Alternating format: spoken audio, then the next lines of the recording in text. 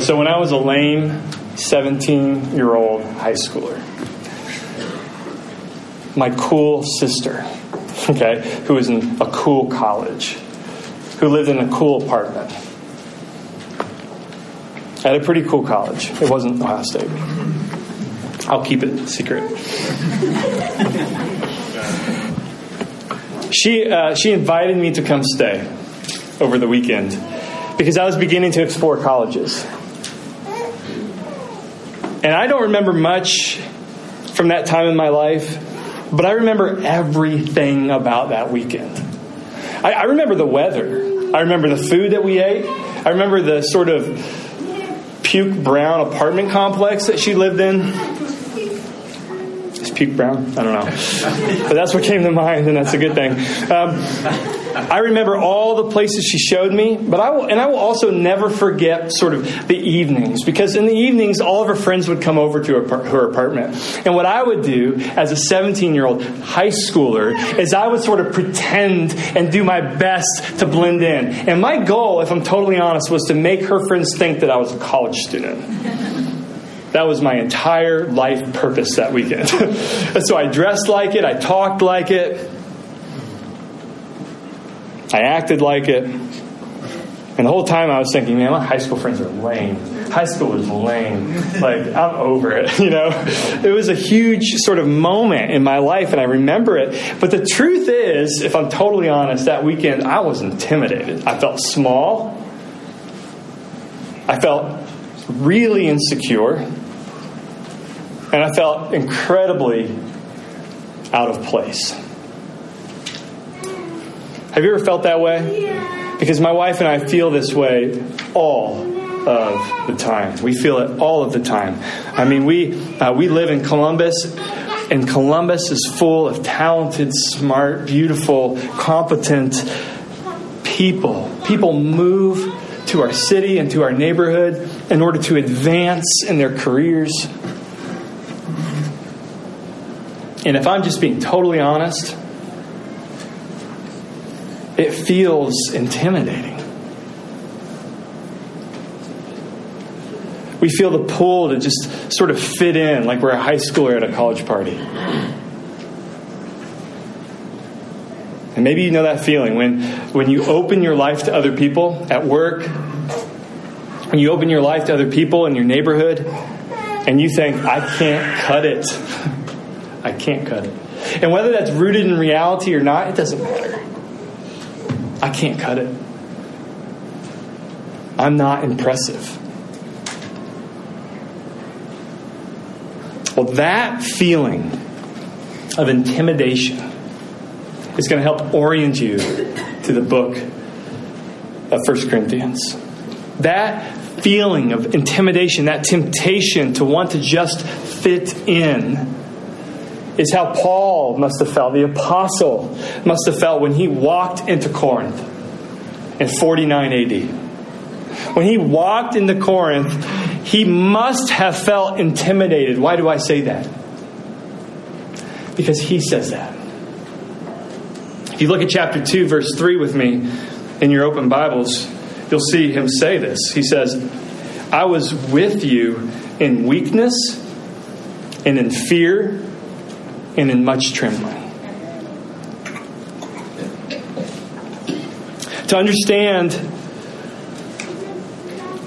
why Paul was intimidated in Corinth, I think it would be helpful for us to sort of back up and sort of acclimate ourselves to what we know about this ancient city. And then when we know some things about this ancient city, I think it'll help you not only understand that verse that we just read, but to understand this letter as we walk through it section by section. Things are going to click. Things are going to turn on. You're going to be like, oh, okay, that's why there's an entire section in 1 Corinthians about food sacrificed to idols. You ever wondered that if you've read this letter? Like, what does that have to do with my life? Okay, we're going to understand. Things are going to start to click about why Paul sort of leans in at the very beginning to the cross and the foolishness of the gospel. And so what can we learn and what can we know about the city of Corinth? Well, 4 things I want to just walk through in this introduction. The first is this. Know that ancient Corinth at the time when Paul came, 49 AD, was a very cosmopolitan city.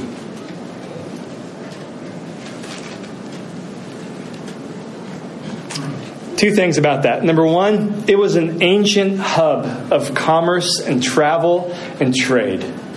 Okay, so take a look at where Corinth was located. Corinth is right here in the middle of the screen. And you notice that it's located right in that, what's that called? An isthmus? Is that how you pronounce that? An isthmus? Okay, so that's where it's located. And so what you have to understand is that Corinth was a hub. It was a cross-section for the ancient world who wanted to travel and who wanted to trade. So get a bigger picture. That red dot there is exactly where Corinth is located. Notice something. If you lived in Rome or anywhere sort of west, the way that you got to the east, say Turkey, or perhaps the Near East, Israel, Lebanon, Jordan, and other things, if you were to go in that direction, you did not want to go under Greece, that landmass below the red dot. You wanted to go through that bay. Why? Because if you went under Greece, you hit rocky waters. So what happened was Corinth became this trade city. It became this ancient hub that you had to sort of, by implication, pass through if you wanted to travel across. Some of you have traveled on airlines before, and you do it a lot with your job. You know about hub airports. Hub airports are sort of, because of their location, it's where all the connecting flights happen. Well, in a seafaring culture, this was the greatest international hub. Apparently, for airports, Dubai is the greatest international hub. I didn't know that. I figured it would be Atlanta, but it's not. It's Dubai. It's Dubai. So similarly, Corinth was like a Dubai, where the whole world sort of converges in order to do their travel and trade. It was the hub of all hubs. In fact, if you were a sailor and you were going from east to west or from west to east or even from north to south, what would happen when you hit Corinth is you would dock your boat on port A, right? So the bottom of Corinth is one port and the top of Corinth is another port. It has like two coasts. This is like LA and New York City smashed together. Do you understand? So it is a cosmopolitan city. And what they would do is they would take your boat and they would drag it across this track from one port to the other. And so any given day, you're going to see all kinds of sort of construction happening because of this amazing cosmopolitan city. You're going to see all kinds of different kinds of people walking around with all kinds of different cultures and different languages. And you're going to see people dragging ships across this track. Think of the energy. Think of the excitement that is in this ancient city. In fact, it is said that Athens, right? We think of Athens as sort of the ancient city where philosophy was born. Athens, it was said, was sort of this lame, boring, dying out city compared to Corinth. So not only was it a hub, but it was also, because of that, very, very pluralistic. There were temples everywhere. That's the remaining temple. They think it's the temple to Apollo. There was temples to Asclepius, who was the god of health and wellness. And in fact, this temple, if you were there in the ancient world, it would have been much like a modern health spa is today. You went there not just to be healed of whatever physical ailment you had, but you also went into this place in order to be more well or more whole in other ways too. And so you slept there and you got rest there. That was the temple to Asclepius. There was a temple to Hera, the goddess of marriage and sex. There was a temple to Tika, the god of luck and fate. And so we know that the Corinth people were really attached to this idea of fate.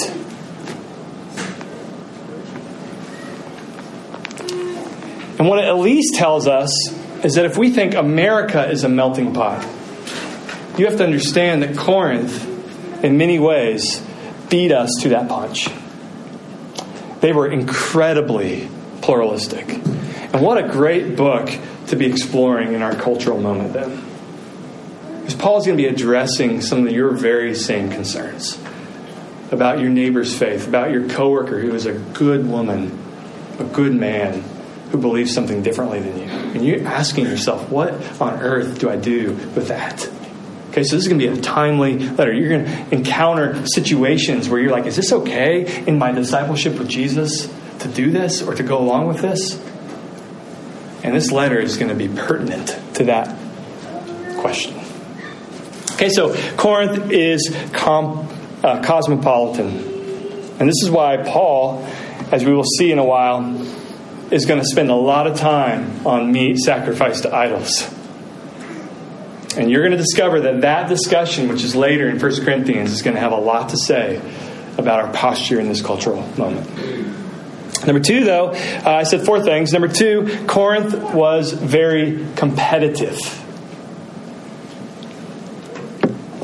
As I said, Corinth is kind of like an LA and a New York City combined culturally. And therefore it is very competitive. Number one, it is a startup city. Because of the trade and the wealth, people went there to make it big. It was a happening place. Okay, when I graduated from college, all of my friends who were ambitious, they moved to like one of four places: Los Angeles, New York City, Nashville, and then the surfers went to San Diego. But they all went to these places because they thought Oxford, Ohio didn't have it for them, right? And we all sort of know this feeling. We want to be where it's at. And that's exactly what is happening in the ancient world with Corinth. If you were ambitious, if you were competitive, if you wanted to succeed, if you wanted to win, if you wanted to be at the top, you had to go to Corinth. You understand? So this will make sense to you why Paul has so much to say about the cross and the power of God, which is foolishness to a competitive culture. The light bulb is going to go off. It was a games city. So we all know about the Olympic Games. The second highest games was called the Isthmian Games. And these games happened every 2 years. And this was like the second biggest gaming event. Women competed in it. Men competed in it. Gladiators, Mortal Kombat, that kind of stuff. That was happening kind of at its peak while Paul was planting a church in Corinth. So there were just all kinds of competition. Who is powerful? Who is winning? You know what I mean? That is what's happening. Does that sound familiar? Am I describing, the United States in 2019? Or am I describing Corinth in the year 49? It's hard to tell sometimes. It was a very competitive culture. And this is why Paul is going to spend so much time talking about it. If you just look at chapter 1, verse 18. Paul says, "For the word of the cross is folly." It's folly. It's foolishness to those who are perishing. But to those of us who are being saved, it is the power of God. Okay? Paul is looking square at a competitive culture, much like ours, and is saying the cross is turning that all upside down. And that is the power of God. It's amazing. Corinth was competitive. Corinth, thirdly, was a celebrity culture. All right? Yes, I'm still describing Corinth. Corinth was a celebrity culture. So, if it's cosmopolitan, if it's competitive, it wouldn't surprise you that they all had a celebrity complex. When somebody rose to the top, everybody adored them. Sound familiar? Okay. Sound familiar? Two things make this a celebrity culture. Number one, it was a self-made culture. So New Testament scholar Ben Witherington, he says that the inhabitants of Corinth all suffered from escape humble origin syndrome. So let's put it this way. What we know is that Corinth wasn't an old money city. It was a new money city. And we know what that means. Everybody wanted everybody else to know that they were successful. In fact, we have this incredible archaeological find called the Babius Monument. The Babius Monument is sort of this monument where this man Babius, had his name plastered all over it. It was on an ancient building, and Anthony Thistleton, he says that Babius probably rose from the ranks of the nouveau rich, or the new rich, and was determined to leave his mark on the city and his name for posterity. This is like sort of an ancient Trump Tower, right? When you walk into the city, what do you see? My name. Okay? And so what's going to happen is, in thousands of years, when people look at our culture, they're going to see a bunch of names of people who are saying to the rest of the world, I am on top. That's exactly what's happening in Corinth. It was a sort of a celebrity culture because it was self-made culture. It was also a spin culture, and this is going to be very important when Paul talks about his speech. Okay, so it was a spin culture. We know that Paul spent a lot of time preaching the gospel in this letter, 1 Corinthians, without flair. Without much flair. He just sort of says, I came in here, and I just preached Christ crucified. I didn't have all this amazing speech. Why would he say that? Because he's talking to a culture who did not value truth in speech, but valued entertainment in speech. Yeah, I'm still talking about Corinth, okay? So Neil Postman said this about our culture. Neil Postman said that we are amusing ourselves to death. We don't seek truth anymore. We seek entertainment. Corinth was a celebrity city. And this is why Paul is going to be talking so much about how upside down the kingdom is compared to the world. How the unimpressive, united to Jesus and empowered by the Holy Spirit, is glorious. The unimpressive, like a Roman cross, is power and glory. And then a community centered around and shaped like that cross in the midst of a celebrity culture. People who are entertaining not the upward mobility march, but the downward mobility march in order to lay down their lives for others. Is power and glory. I said 4 things. Here's the 4th thing Corinth was. It was a complacent city. We know that Corinth was a spin culture. We know that Corinth was therefore a celebrity culture and a competitive culture. We know that Corinth was a cosmopolitan culture. Because of all those things, when you sort of mix them together, it turned this city, this ancient city, into a complacent culture. They had everything. It was this amazing sort of melding of time and place where they had everything. They were self-sufficient. So the first thing that you would see when you were walking into Corinth, what Paul would probably see is this. That is a complex of fountains. And you have to understand, in a cultural moment where water was scarce, like this is them saying to the world, we have what we need. Thank you very much. We are good, okay? And beyond water, they had bronze. They had all kinds of things that not only they could use for themselves, but also export to the world.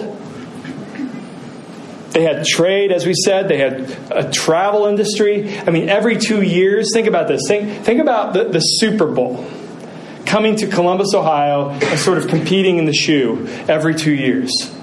What that would do to our city. Think about that. I mean, we get all excited about the Arnold Classic, okay? Think about the Super Bowl, okay? The Super Bowl is sort of on par with what it would have been like for these games, these Isthmian games, every 2 years. Think about the travel industry. Think about all the hotels that would pop up. Think about all the culture. Think about all the pride we would have. And think about this. We would say, Columbus, you got to live here. We have everything. And more than that, Corinth was a Roman colony. Which means which means it had order, and it had protection, and it had structure. And so, man, these are the two things that when combined in our lives too, create complacency. We have everything we think we need, and we have safety and order. And when those two things combine, you have a culture much like ours where we sort of are like, God, who needs God? Unless God can sort of supplement my vision of a good life, who needs him? Okay? Because they had everything, and so do we. So do we. Corinth was complacent. And all this adds up. And then it makes sense that Paul would be intimidated as he walks into this ancient city. Scholars and students of the text see verse 3 of chapter 2, and they scratch their head and they're like, why was he intimidated and afraid? But when you sort of understand the cultural moment and the context, also know this. Paul is coming from Athens, and he's walking towards Corinth, and he sees in the horizon what's called the Acrocorinth, which is this big mountain. And on top of that is a temple protecting everybody, so they think. And then he sees the fountain. He walks down the road, and he sees all these shops with people like Priscilla and Aquila selling leather goods. And why would they be making tents? And why would Paul join them in making tents? Because when people travel to see a cool city, they need somewhere to stay. Before Airbnb, you would go to Paul, Priscilla, and Aquila, and you would get your tent. And he's walking in, he's seeing these impressive people, these beautiful people, these competitive gladiators walking around. He'd see these buildings, he'd see these temples, he'd see the marketplace, and he is like scarred.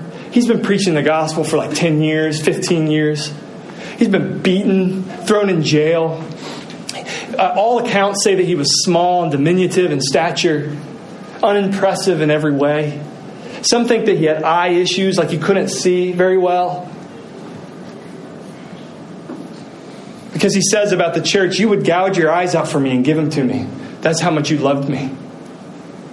Okay, so here's a man who's beat down. He's just beat down.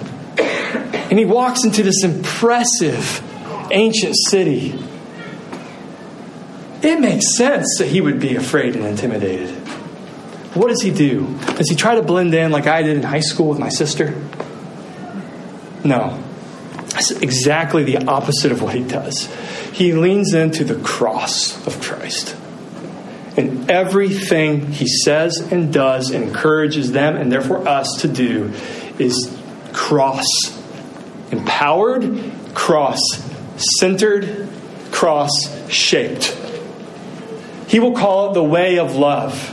And maybe you've been to a wedding where someone has riffed on this passage in 1 Corinthians about love. Well, let me just say really quick, this love that Paul is talking about is not romantic love primarily. It's not even mushy love primarily. What it is it is a cross-shaped, I'm dying for the sake of the other kind of love. It is a cross-shaped love. How on earth, you might be thinking, are these competent people who have everything they need, who are at the top of everything, who are building buildings in their name, who have money, shelter, all their needs, how are these people going to respond to a loser Lord? A Lord of the universe who died shamefully on a cross. And he might have thought, I give up. They're not going to respond. Nothing's going to happen. And he might even, we don't know, have wondered, because I certainly do in my ministry, can anything break through a people who have everything they need? What does Paul do? Well, we can read. We'll start in verse 17. And this is how we'll end. Verse 17 of chapter 1. Paul says, "For Christ did not send me to baptize, but to preach the gospel, which is the good news of Jesus, and not with words of eloquent wisdom, lest the cross of Christ be emptied of its power." Paul says, okay, here I am. I'm intimidated, but that's what Jesus told me, to just proclaim the cross. And not with words of eloquence, because that would just cater to these folks and what they would expect. It would probably muddy the message anyway. "For the word of the cross," he says, "is folly, it's foolishness to those who are perishing. But to us who are being saved, it is the power of God. For it is written, I will destroy the wisdom of the wise, and the discernment of the discerning I will thwart. Where is the one who is wise? Where is the scribe? Where is the debater of this age?" As he looks around. "Has not God made foolish the wisdom of the world? For since in the wisdom of God, the world did not know God through wisdom, it pleased God through the folly of what we preach to save those who believe. For Jews demand signs and Greeks seek wisdom, but we preach Christ crucified, a stumbling block to the Jews and folly to the Gentiles." What he's saying is everything that I'm preaching actually does contradict and go against the culture of Corinth.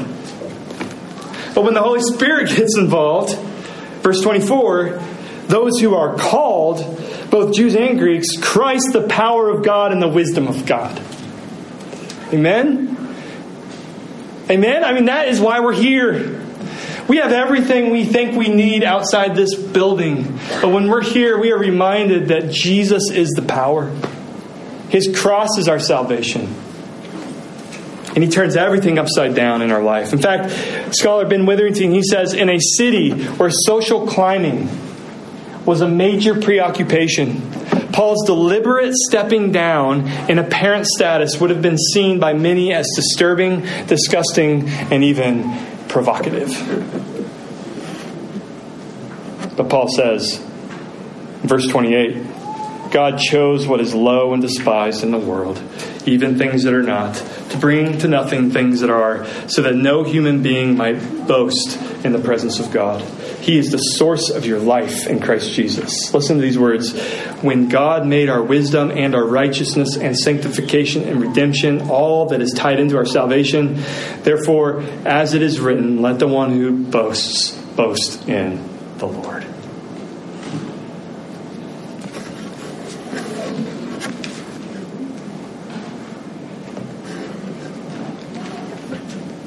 We are inundated by wealthy and visions of wealth, by success and visions of success, all around us, ourselves included.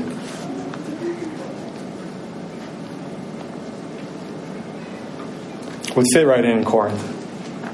My wife and I and our family would fit right in Corinth. We have everything we need. We've been given a good education. As uncomfortable as it makes me, I can wine and dine with the greatest. I think I could. I've seen enough masterpiece theater shows.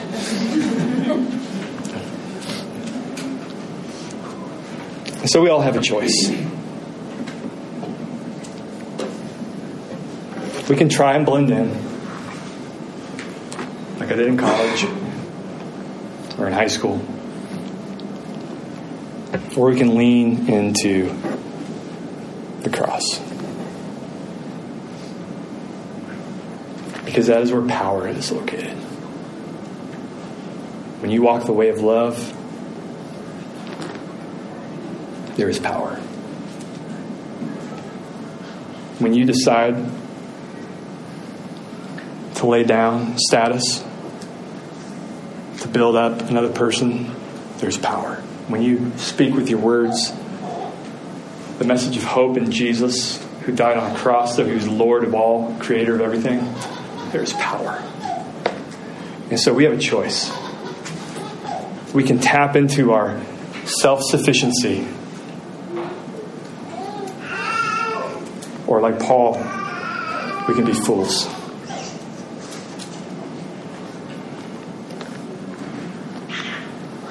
We will carry weak, despicable, losing, dying to self crosses into our workplace, into this church, into our home groups. And the Spirit will do that for us. And with Paul, and my hope is at the end of this study in 1 Corinthians, as we walk section by section through it, we will be boasting, not in ourselves, but with Paul in the Lord. Lord, we do ask that you would powerfully move in this community. That we would be in this world, but not of it. That we would be in the PTA meetings and the community meetings, and we would be in positions of influence and authority. We would be in positions of service in this community. We would be informed. We would be knowledgeable. That we wouldn't be a monastic community set apart so that people don't know our names or hear our laughter or taste our food.